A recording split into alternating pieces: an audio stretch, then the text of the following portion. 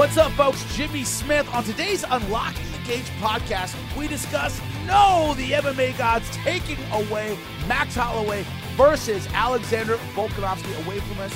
Who could be next? Is Cejudo the best fight? I also sit down and talk with Eric Nicksick from Extreme Couture and Ugly Hot. What is it and why don't I understand it? I debate it with my crew. The news, if you haven't heard it, and I can depress you now, I'll do what I can with that. But right now, this is from ESPN MMA. Max Holloway will not challenge Alexander Volkanovski for the featherweight title at UFC 272 after aggravating a prior injury just days after accepting the trilogy bout. Sources confirmed to Brett Okamoto at ESPN. UFC has not made any official announcement on changes to the event. So, now that we have that information, okay, what about the addition of someone else? Somebody else stepping in there. Well, from Henry Cejudo, Triple C to the rescue. At Dana White, you have my number with 4 gold trophies next to it. Hashtag C4, hashtag bend the knee. Henry Cejudo willing to step in. The one sticking point of this entire scenario, the one tipping point, he is not, that I'm aware of, in the USADA pool. He's out. He officially retired. There is a 6-month window of USADA that is necessary before you're able to step back in and fight again. Could that, before we even start about how big the fight would be, could that be the sticking point here? I think it will be. He's got to have 6 months of USADA before he can fight. And if he doesn't, might be out. Could that be the issue, KOB? Well, apparently, Please. Jimmy Smith is fake news. What happened? Henry Cejudo, I have to make sure he did this, but supposedly he was re-entering the USADA pool in October of 2021. He re-entered in October. That's what we're looking at. He re-entered in October. Okay. All right, then maybe he can do it. That would give him 6 months before fight time. If he re-entered in October, which I was unaware of, then he would have the ability to step into this fight. So that leaves us with the question, does this make the fight even bigger than the Max Holloway versus Alexander Volkanovski 3 fight, the trilogy fight we were going to get? Does it? Let's assume this fight happens. We don't know yet. We don't know. But let's assume it did. What would make it big? Henry Cejudo, former champion at 25, at 35. He would be champion again at 45. Unprecedented 3 weight classes. That would be big. Henry Cejudo, the king of cringe, would promote this in his weird ways, doing weird stuff. That is kind of fun. Stylistically, it's a matchup we at least haven't seen before. As exciting as Max Holloway versus Alexander Volkanovski was, this is the 3rd time we've seen it. You have obviously the quest for greatness, which is big for Henry Cejudo. You also have a new opponent. You have an opponent who will sell it very, very well. And you have an opponent Volkanovski doesn't like very much. They have some animosity. There's been some back and forth. Could this make it bigger? Before we get into that, let me look at the rankings right now. Number 1 is the champ, Alexander Volkanovski. Number 1 challenger, Max Holloway, which makes sense. Number 2 is Brian Ortega, who got shellacked by both guys. Yair Rodriguez, coming off a loss to Max Holloway. Korean Zombie, okay, at number 4. You have Calvin Kattar at number 5, shellacked by Max Holloway.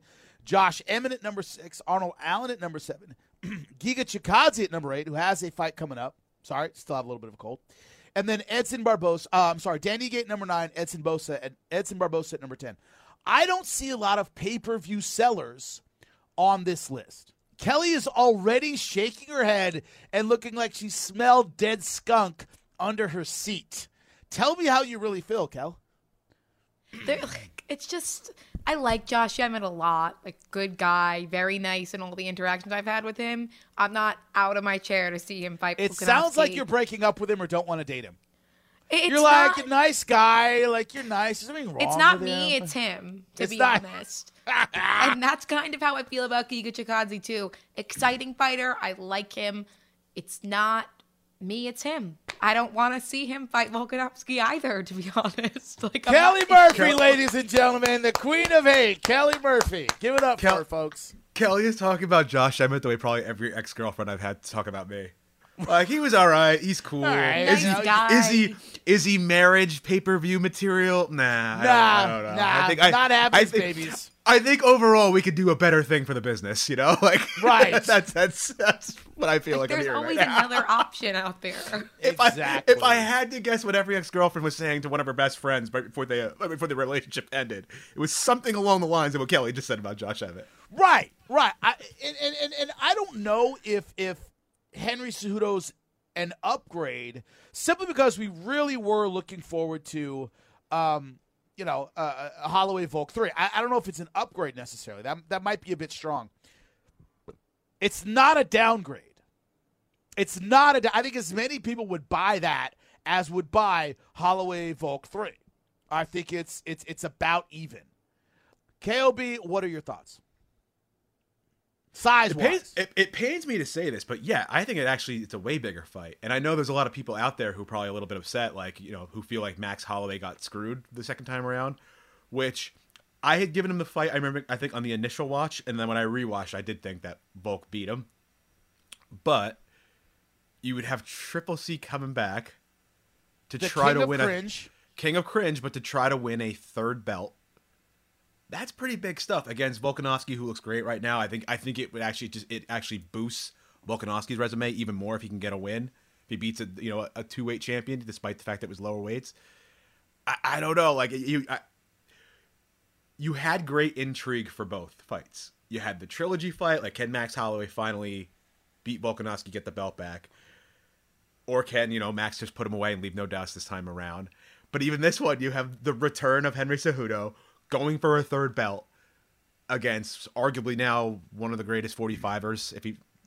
You have everything you need, and I think you absolutely can still headline with that fight. I think that draws pay-per-view people back in. I think it ticks off every single box. So yeah, I actually do think Cejudo Volkanovski is a way bigger fight than trilogy Max Holloway versus Volkanovski 3.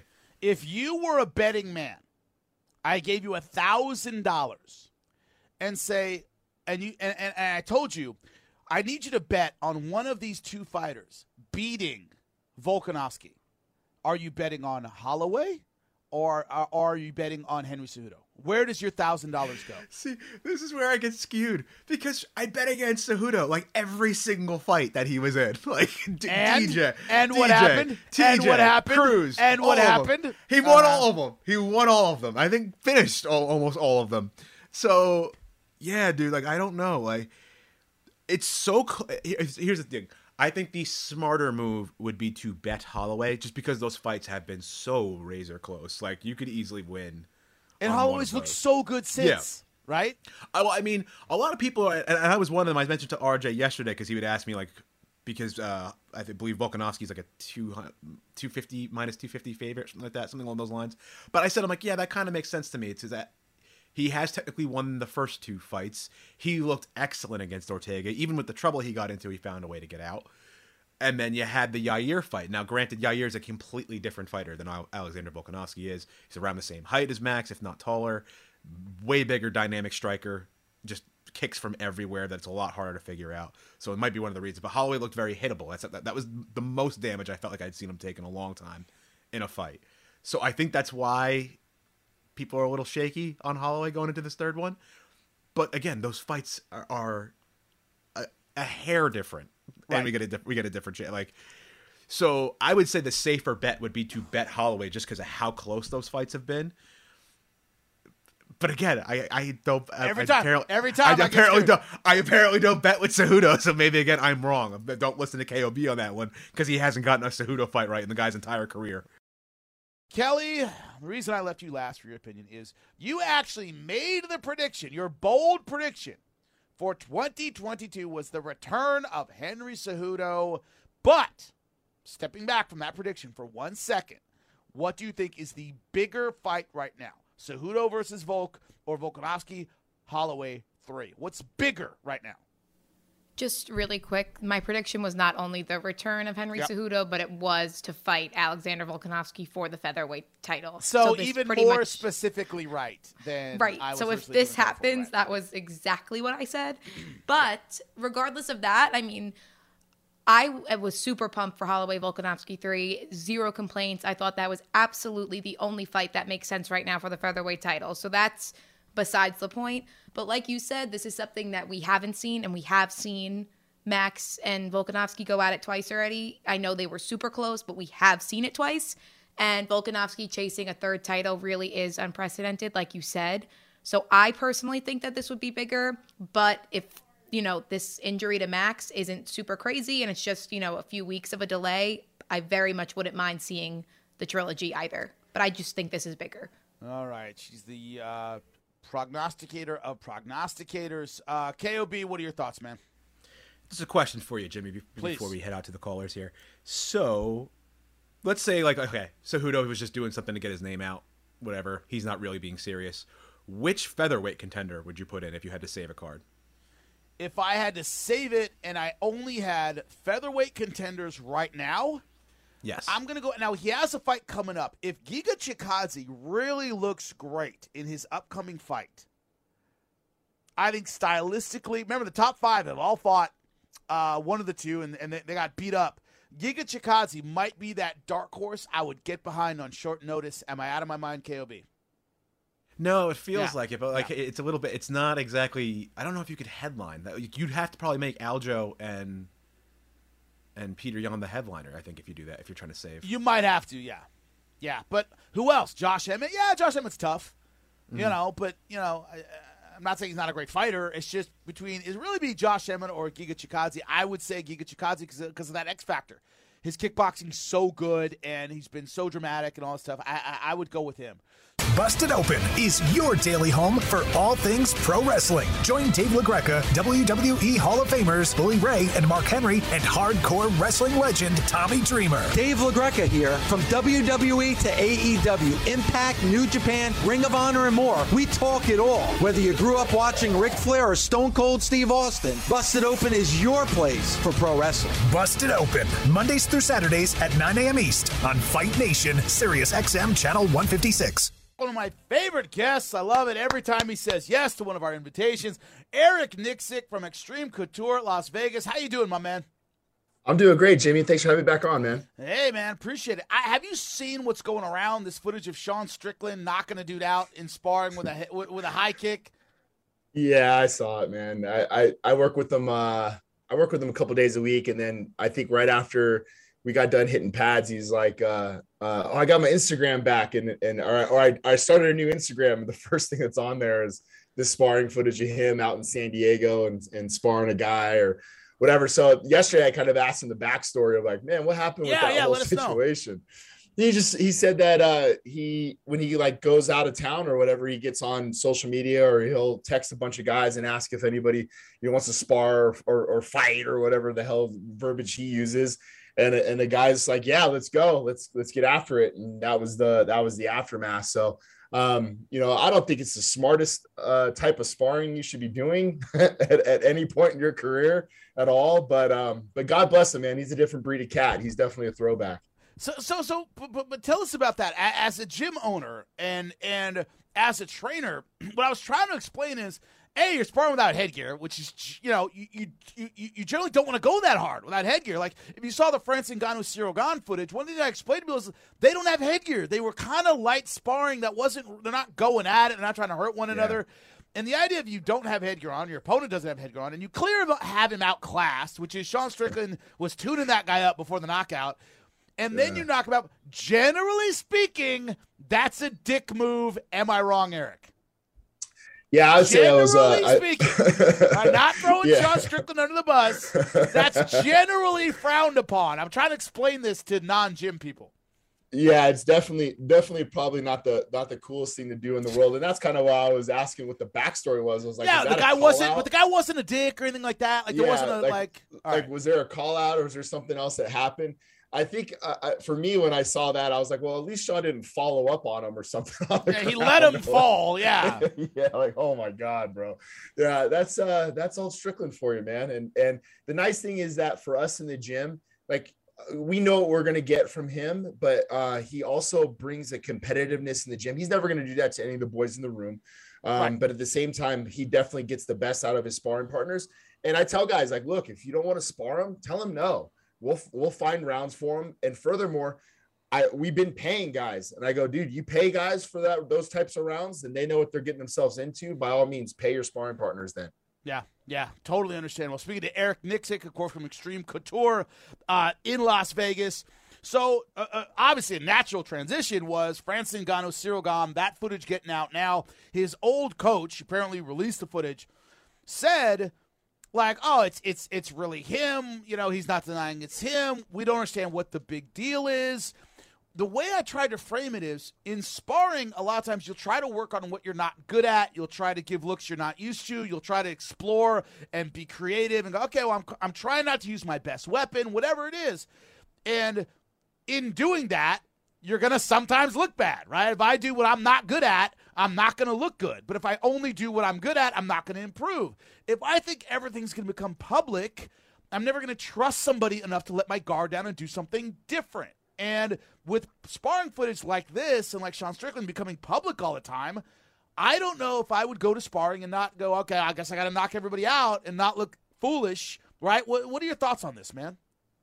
Yeah, so I mean, let's touch on the Sean Strickland thing first, Please. because it's like, what in my, like, that wasn't our gym. Obviously, I think that was a gym out in San Diego. Who's releasing that footage? Whose footage is it? Who's grabbing that footage? And furthermore, does the sparring partner know that you're filming? And if that's the case, what are your intentions and uses for that film? Is it for film study, or is it for to put somebody on blast?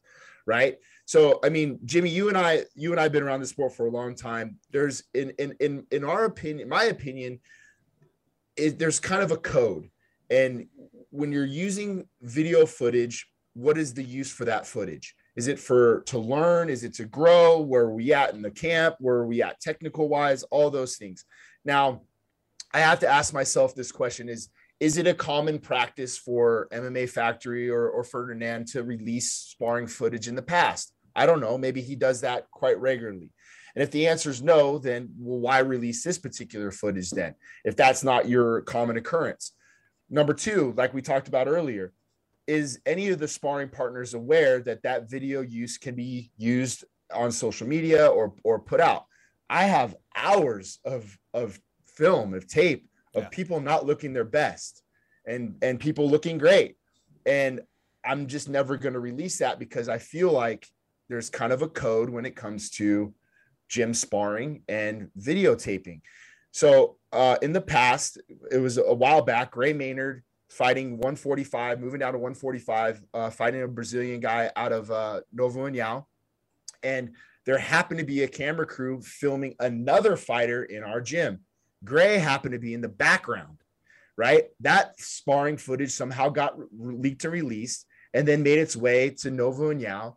And Gray and Aldo were friends, and Aldo hit up Gray and said, hey, there's video footage of you sparring in the background. You weren't the emphasis of the sparring. So it led to us to believe, like, hey, we don't need a lot of guys in here filming. We don't want the camera crews in here. The only people that should be filming are the coach and staff at Extreme Couture or an approved coach. So that video footage should be yours, and no one should get a hold of it. It's kind of just, I think, an unwritten code, if you ask me. Yeah, and I got to wonder, as my crew, who's a lot younger than me, they always treat me like I'm a dinosaur. Am I old? Where, like, you didn't do this when I started. You didn't even talk about sparring. Like, I had a coach who said it was Tito Ortiz, and he got submitted by one of the guys, some purple belt guy, when I was at Team Punishment, and the guy mentioned it. And the coach brought everyone together and goes, you never talk about catching somebody. For two reasons. Number one, you don't know who's listening. Oh, Tito's weak with this kind of choke or this kind of attack, and that might get back to his opponent. Number two, Tito may have been working on some position he's not good at, and it gets around that you tapped him. The next time he rolls with you, he's going to kill you. He's going. Yeah. It's going to be like a steamroller going over you. But this was pre-social media. We didn't even like to talk about sparring. Are we just dinosaurs in that now? Is it just everything's out there, everything's public? I think we're just different. Like I have a bunch of friends that have been in the Navy SEALs for 20 years, and then there's a new generation of SEALs coming in that are that more social media phase, and the old school guys kind of like, I guess where you and I would fall in, Jimmy, just coming from a different line of thinking. And I'm with you, bro. It's like you tap a guy in the gym, I don't want to hear about it. I don't give two shits about it. It's over. That was last. Like, yeah. And to add on to your point, you're 1,000,000% right. If I'm not good at a half guard, and in practice, I'm going to get my ass in half guard, and I don't care how many times I get tapped. I want to get better in that position over and over and over. And then number two, like the other point that you brought up too, Jimmy, is like, and when you see the sparring footage released, you don't know where each guy is at in proximity from their fight camp. Was one guy in shape? Was one guy not? Was one guy coming off of vacation?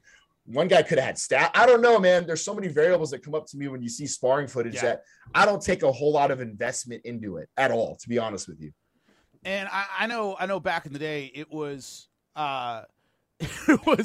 there are certain guys, and we call them my name is Gym Monsters, but you know what I mean, where God in the gym, they lay out every man. You can't spar that dude, and you get him out there in a professional context, be it a fight or a tournament, and they just they can't do it. They lay an egg. And there are other guys. I remember one of Shane Del Rosario, rest in peace, if you remember him, man, great kickboxer, with Team Oyama. Colin Oyama was telling me one time, this is years ago, and I'll talk about it because it was years ago, and Minotoro's retired. It goes, Shane beat up Minotoro, Big Nog, so bad that we were like, oh my God, he was going to fight Randy Couture. People remember that? And they go, up in Oregon. Right, and we thought, oh my God, Couture's going to kill him. Like, our guys are piecing him up, and Minotoro just goes out there and overperforms. Like, he's just not a great sparring guy. He's not great in the gym, but in competition, he's fantastic. And that disparity, people don't understand that, right? They just don't. Like, that doesn't mean you're a good fighter or a bad fighter. It's sparring, I mean, you've been in our gym. You remember the Mike Pyle days. I don't think Mike Pyle should ever lost a fight. If Quicksand, dude, that guy's amazing, right? Amazing, right? Yeah, and then, amazing. Mike had an unbelievable career as it is, but like when you watch Mike in the gym, you're like, how does this guy ever lose a freaking fight? And things happen in the ring. Matt Brown talked about that when Matt Brown came out. Mike Pyle beat the crap out of him. So when Matt fought him in the fight, an actual fight, he was like, "I wanted to get back from those sparring rounds that we had." It's crazy. They're just not the same, man. It's not the same. So moving forward, in terms of the effects this had, of course, I'm speaking to Eric Nixick from Extreme Couture, coach of Francis Ngannou. Has this whole thing been a motivator in the gym for Francis? Has it been a motivator for you? With the effect that this sparring release, whatever it is, what effect, if any, has that had on the fight itself and the training for it? Honestly, Jimmy, for me personally, like I haven't really brought any of this stuff up. I think it's kind of a build-up effect for the fight that the more the media and the promotion might be trying to do. I don't want Francis to fight out of emotion in this fight at all. And I don't want to add more emotion to the backstory that's already there. If anything, I just want him to go and focus on what he needs to do to win against Cyril Gane, not more like I need to prove Ferdinand wrong or this person wrong or show this or that. Dude, go in there and do you, right? And then we can make adjustments as we see fit. But for me to add more to this whole situation just doesn't make any sense to me. And that's not really my personality anyway.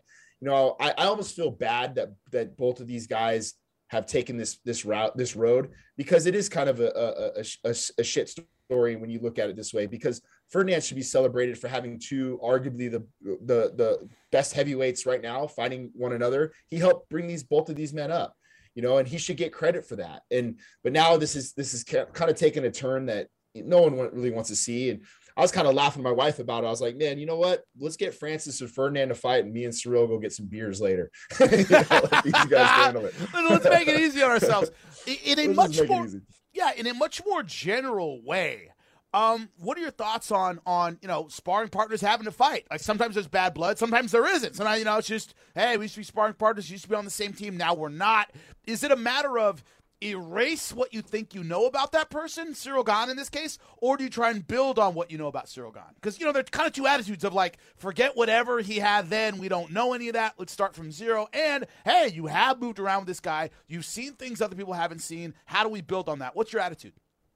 I think you kind of take the experience in the cage or your sparring rounds, whether they were light or lighthearted or just movement, but you build on those experiences. What tendencies did you see? What body language things did you read? Not necessarily maybe more a technical side of things, but like you get a vibe of their energy and how you felt when you landed certain things and what answers do they come back with as far as their counters go. And that's a lot of times when it comes to repetition, but we're talking about, I think 3-year-old footage maybe. So both of these men have grown exponentially in their careers. So, it's kind of tough to take away anything technical, but moreover, I think you could take away more from the vibe, the feel from each of them might have got from one another.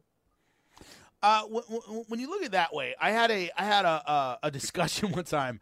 Andrei Koreshkov from Bellator was going to fight Ben Askren, right? And we asked his coach. We said, "Oh, did you bring in some? I mean, you guys are Russian. If there's anywhere you can find better wrestlers than Ben Askren, it's in Russia, right?" And he goes, "No, we really didn't bring those guys in because he's not going to really learn all the wrestling he needs to take on Ben Askren. He's not going to learn it in that time." Now, I didn't argue with the guy. I just sit there and wrote down what I was doing because I was a commentator, And in my head, I went, but there's an advantage to experiencing something. All right, there's an advantage. I've been in there with D1 wrestlers that threw me on my head, and I was like, all right. Well, so when it happened in the fight, I went, oh, okay, I've been here before, right? Like, it wasn't a surprise, right? Yeah. Is Cyril Gane that kind of guy? It seems like people fight him and go, oh, man, he's like they're seeing something new, and Ngannou isn't seeing it new. How much of an advantage is that?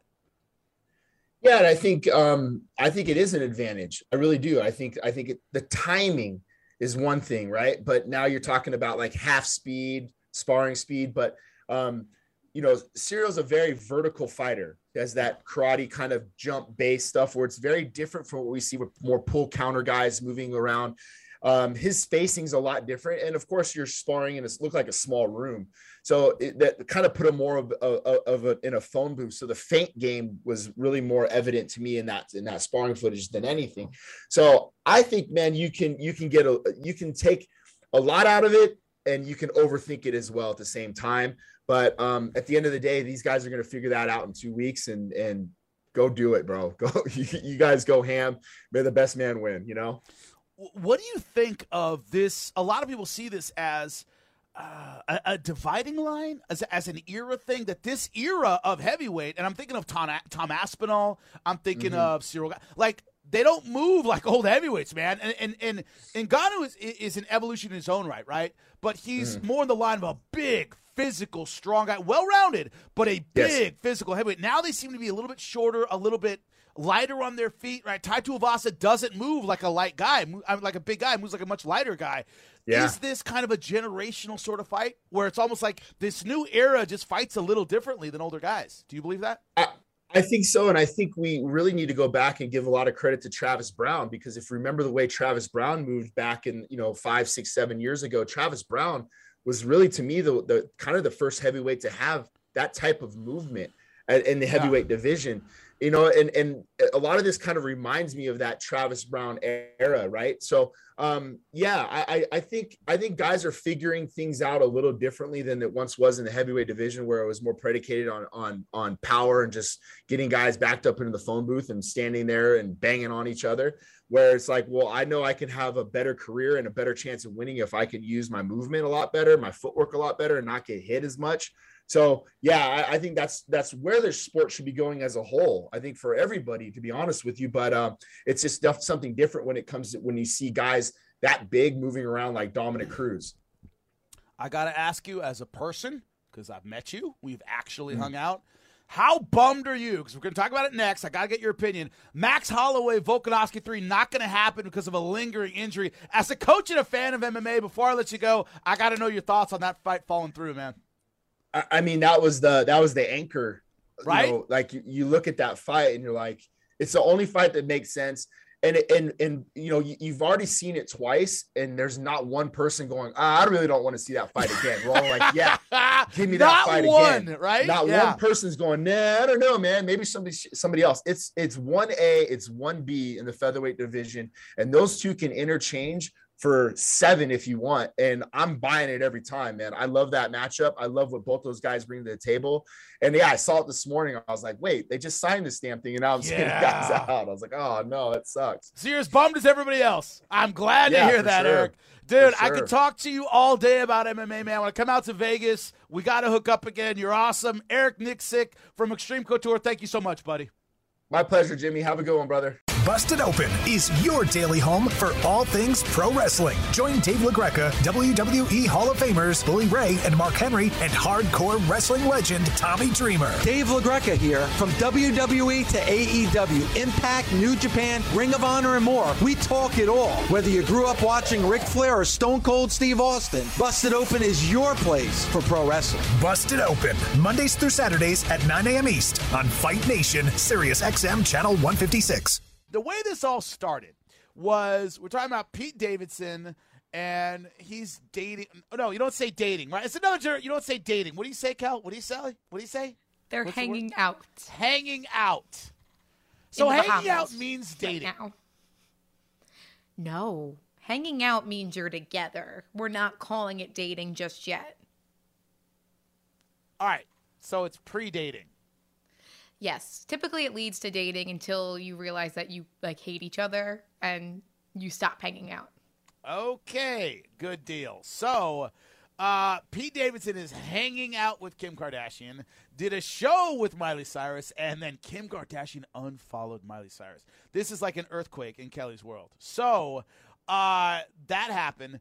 And I said Pete Davidson looks like if Beetlejuice were still alive, that's what he would look like. That's what Beetlejuice looked like before he died, is Pete Davidson.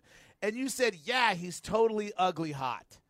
And that makes no sense to me at all. So you have been doing, of course, I follow Kel on social media. I see all of her thirst traps. What have you been working on for the past several days on social media? I've been pulling together research from my followers about Ugly Hot, just so I can really contribute to the show and make a lasting difference. Okay, so scientist that you are, social theorist apparently that you are, what have your followers said about it? What information have you gleaned from this? Well, let's start here. We'll go to Urban Dictionary and read the definition of ugly hot before we really get into anything. All right? Fair? Sure. Okay. Totally fair. Ugly hot, a person who is in no way, shape, or form conventionally attractive, but everything they do, how they talk, how they walk, and how they move is so incredibly hot that it makes them somehow better looking. It is still centered on physicality, but is more about how they use their body and body language than their ugly face. Can't even say it without laughing. Okay, so first off, your results, and then I will give my theory. Sure. So I put up a poll on Instagram. Is Pete Davidson ugly hot or just ugly? We got over 100 votes on this, and 55% of the voters said ugly hot. So that was 56 people compared to 46 people who said just ugly. Okay. Here is the thing that I have trouble understanding, which is the definition of ugly hot, as read, has nothing to do with that person's success or fame level. It has nothing to do with that. What you read just says something about them, the way they move, the way they... It's a physical thing, them being ugly hot. I think, from what you've told me, reading between the lines of what you are saying, if you met Pete Davidson and he was a bus driver and looked and acted and talked and did everything the way he did it, you would not find him attractive. No, so Right. You have it wrong. It's Please. a normal person I see on the street. Like, I can't say if they're ugly hot or not because I don't know how they use their body and body language. I would just be, like I said, if I passed Pete Davidson on the street, I I mean would keep beyond that. walking. No, But somebody mean- I know that's not famous, like Right. that I know and I hang out with, could be ugly hot. I think the vast majority, and KOB, you can be like the tiebreaker here, if you understand what I'm saying. I think we're going to be on opposite sides of this generational divide. People men and women, but a lot of my experience women, because we're just hardwired a little differently. Men with power get over. Men with fame get over. Men with money get over. You can call it ugly hot. You can call it whatever you want. Guys with power get over. If you met Pete Davidson and you somehow knew his personality, you somehow hung out with him, talked with him, saw him at a bar, liked him, were friends with him, and he wasn't famous and rich, he would not make ugly hot. In my opinion, to most people. These are two different things, because what you're saying, I think anybody, men and women that are famous, get over just because they're rich and they're powerful. It has nothing to do with ugly hot. Ugly hot's just a completely different entity. My friend group, there could be some guy in my friend group that's ugly hot because he's not attractive to me, but the way he does things is so hot. Pete Davidson, if I saw him on the street, not attractive to me, but I've seen him in action, like Be on famous, SNL, on in television. his movies. Yes. I know how he He's acts. famous. Yeah. Jimmy, I just said, though, my friend group, somebody in my friend group that isn't famous can be ugly hot. But You're is there anybody? Yeah, I know people around me that are ugly hot. That are aren't ugly hot. famous.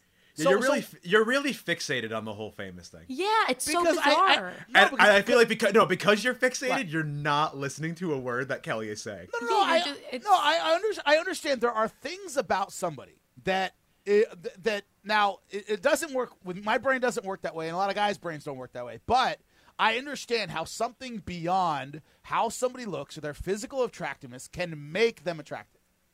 I get that completely. That makes sense. I completely understand that. Sure. It just seems like this whole concept is generally heavily skewed toward people that happen to be famous and have a lot of money. Because that's what we can Yeah, all I mean, talk about as a that, group. like- I Yeah, can't be yeah, like, yeah, hey, no, you know my it's like- friend so-and-so? Obviously, See, you don't. This is the problem. This is why we have the generational divide, because Right. old man Jimmy Smith is just sitting there just fixated on this famous thing because it began with Pete Davidson. Right, sure.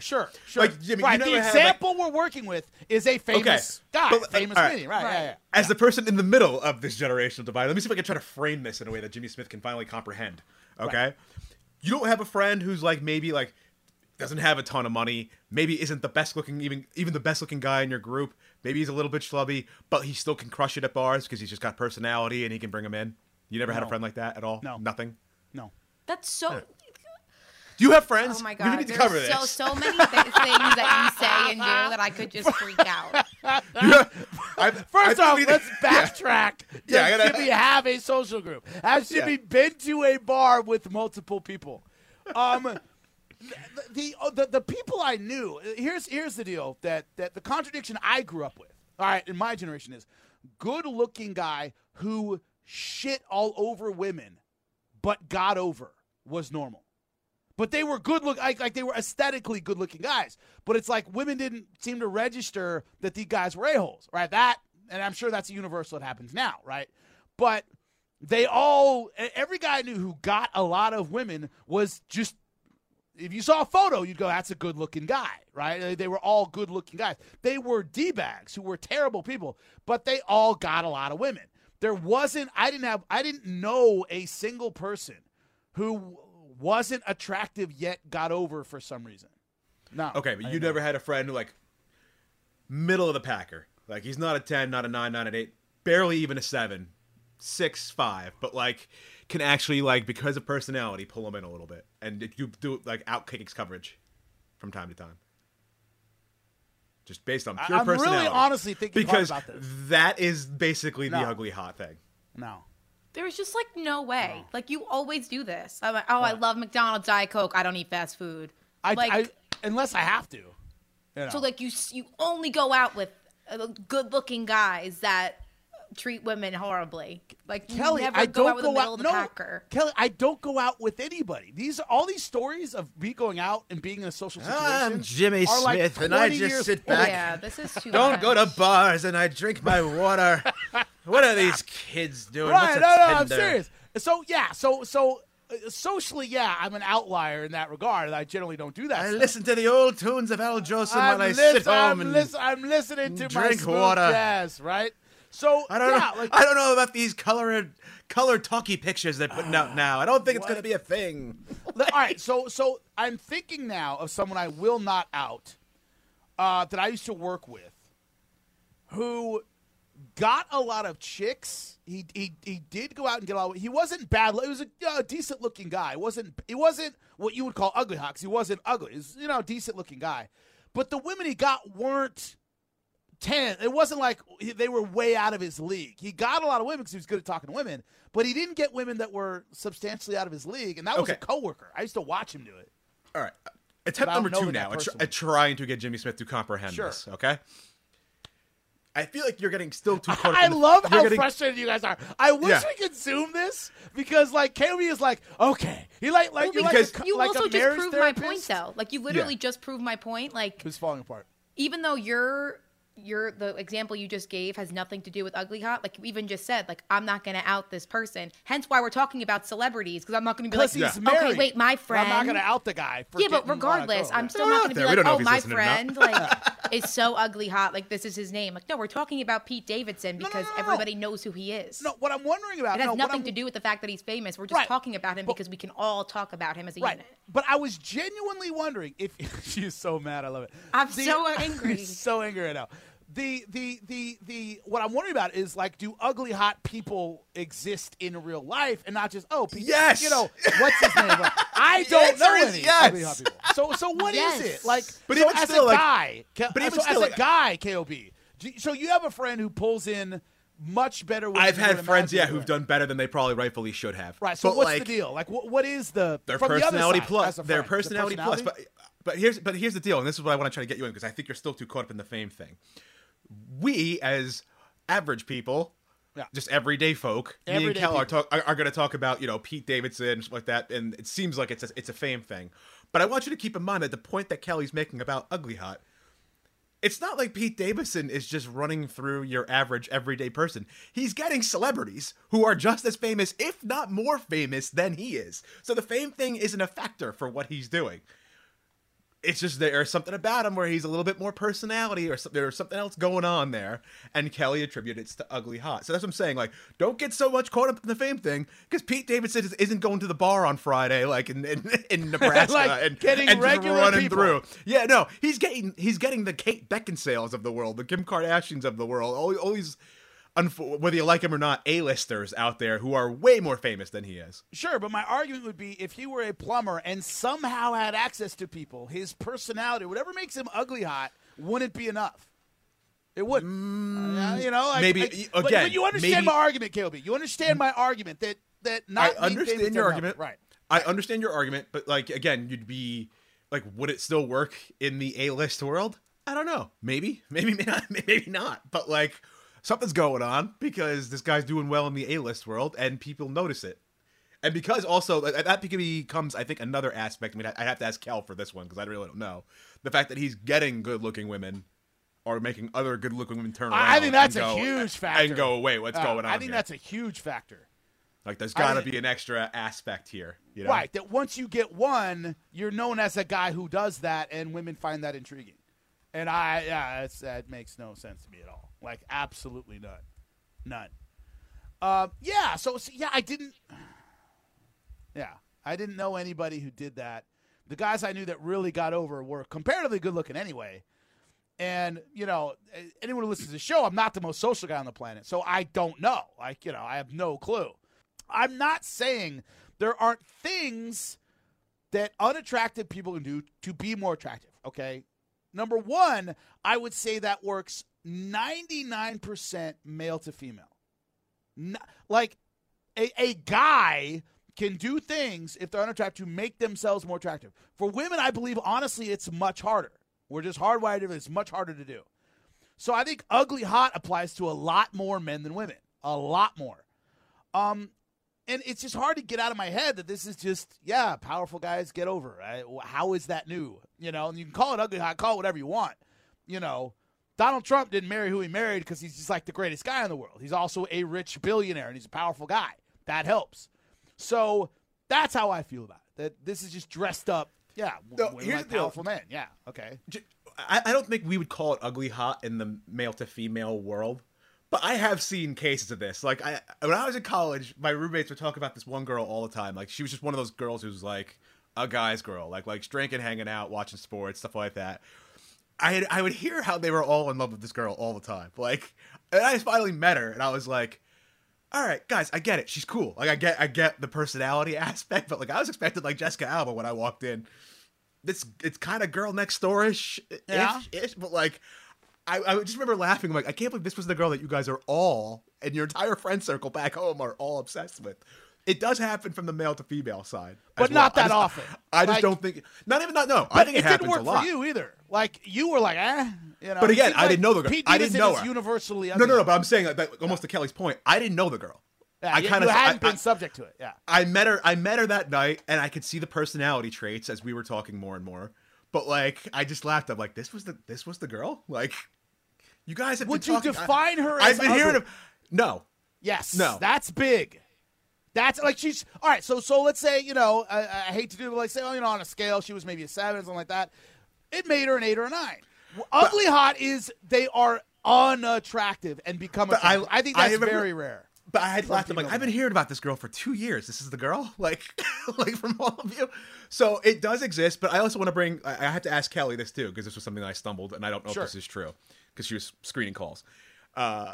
Kelly, how much does the fact that Pete Davidson keeps, or just an ugly hot person, consistently getting with hot women, how much does that play into the ugly hot factor? Like, does that make you turn your head more of like, well, what's going on here? Or yeah, I think it definitely plays a factor because I'm like, he's got these hot girls like coming back for more and lining up. Like, it adds in a level of mystique to the ugly hot of Pete Davidson. Listen, I said what I had to say, and my Instagram followers agreed with me. So that's all I really care about. Other people on Instagram totally agree with you. My tribe. Sure, your tribe of people. Good deal. Love it. Unlocking the Cage with Jimmy Smith is part of the SiriusXM Podcast Network. The executive producer is Michael Russo. The associate producer is Kelly Murphy. Sound design by Nuri Balin. Special thanks to SiriusXM's Senior Vice President of Sports Programming and Podcasting, Steve Cohen, and SiriusXM Fight Nation Program Director, Marissa Rivas.